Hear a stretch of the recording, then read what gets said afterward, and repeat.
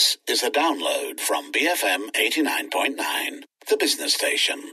You're with Julian, Joyce and Sharad, and looking at some international news. The trend of China's slowdown has been closely watched for some time now by economists, executives and investors globally. The growth of the world's second largest economy cooled down last year to its lowest level in almost 3 decades, and firms like Apple have cited the China factor for their weak earnings. Now, this week we'll see the release of more economic data from China. To get some perspective here, we have Rajiv Biwas, Chief Asia-Pacific Economist at IHS Markit in Singapore, on the line. Rajiv, good morning. How concerned should we be about China's slowdown? We've definitely seen a significant slowdown during the course of 2018, and the U.S.-China trade war has had a clear impact on Chinese export orders, which slid quite substantially through the course of 2018. The latest readings that we're getting from our Purchasing Managers Index for China are showing quite a lot of weakness in the manufacturing sector in the month of January, and total orders, including domestic orders for manufacturing, are showing contraction in manufacturing orders. However, a bit of good news is that since the trade war truce was declared between the U.S. and China, Chinese new export orders have shown a slight rebound. However, clearly the big concern for this year is that Chinese growth is likely to be even softer than last year. We're forecasting a slowdown of GDP growth from 6.6% last year to 6.3% this year. It's still relatively good growth, but it's clear that Chinese growth has been moderating ever since 2010. Well, Rajiv, bilateral trade negotiations continue on between the U.S. and China, with Treasury Secretary Steven Mnuchin due to arrive Thursday in Beijing for more high-level discussions. To what extent, if any, has the trade war affected China's FDI? It's definitely showing up both in FDI and in exports. Last year we saw that Chinese FDI was pretty much flat. It only grew by 1%. And that's because companies are getting nervous about this impact of the trade war. And as the other factor that's playing in is that wage costs in China have been rising quite rapidly. So companies are repositioning their supply chains, and we've seen a lot more investment flowing into Southeast Asia as an alternative location for manufacturing production instead of into the Chinese coastal provinces. I think that trend will continue. And of course, that's good news for Southeast Asia.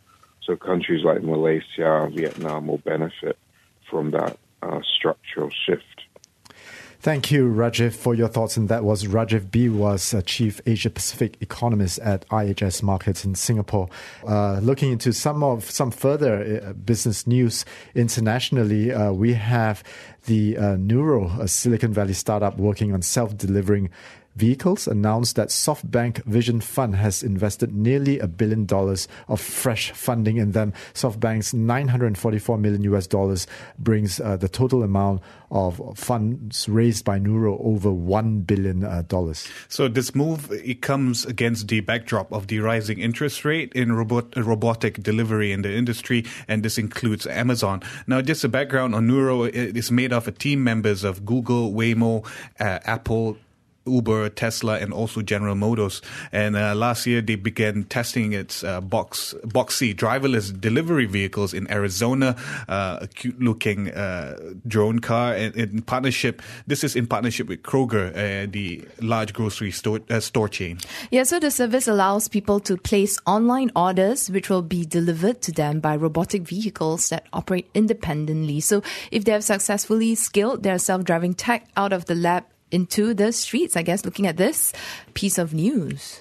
Yeah, SoftBank is a very keen investor, actually, a very keen, big investor. They have set a goal of investing about $100 billion or about $500 billion ringgit. Imagine that, into promising new technologies. Of course, one of the most famous investments by SoftBank is Uber. I think they have a stake in Grab as well. Yeah, they do. Yes, they do. And in other investment, they also have a stake in WeWork and also Slack. Now, WeWork, as you know, they are going to be occupying a space in Kuala Lumpur at the That's right. They're coming into KL, a Yes. huge player in the co-working space there. They're going to be occupying about 5-story, if I'm not mistaken.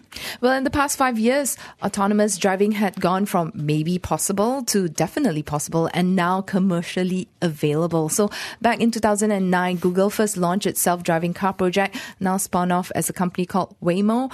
And within 18 months, they built a system that could handle some of California's toughest roads with minimal human involvement.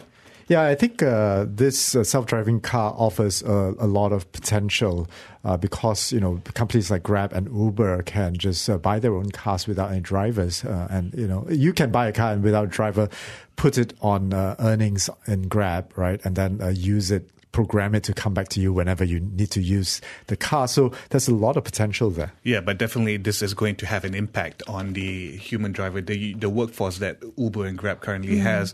I mean, right now, I think in Southeast Asia, I think they've got hundreds of millions of drivers under this Grab program, and this is definitely going to impact them.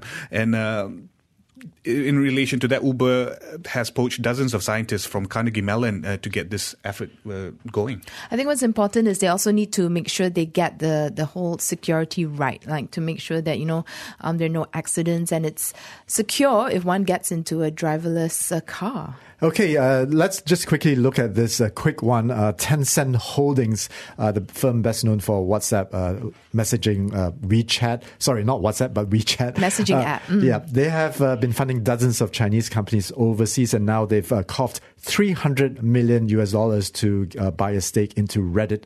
And this has come up with some very big opposition on freedom of speech. Okay, we will come back with the local news after this, BFM 89.9. Thank you for listening to this podcast. To find more great interviews, go to bfm.my or find us on iTunes. BFM 89.9, the business station.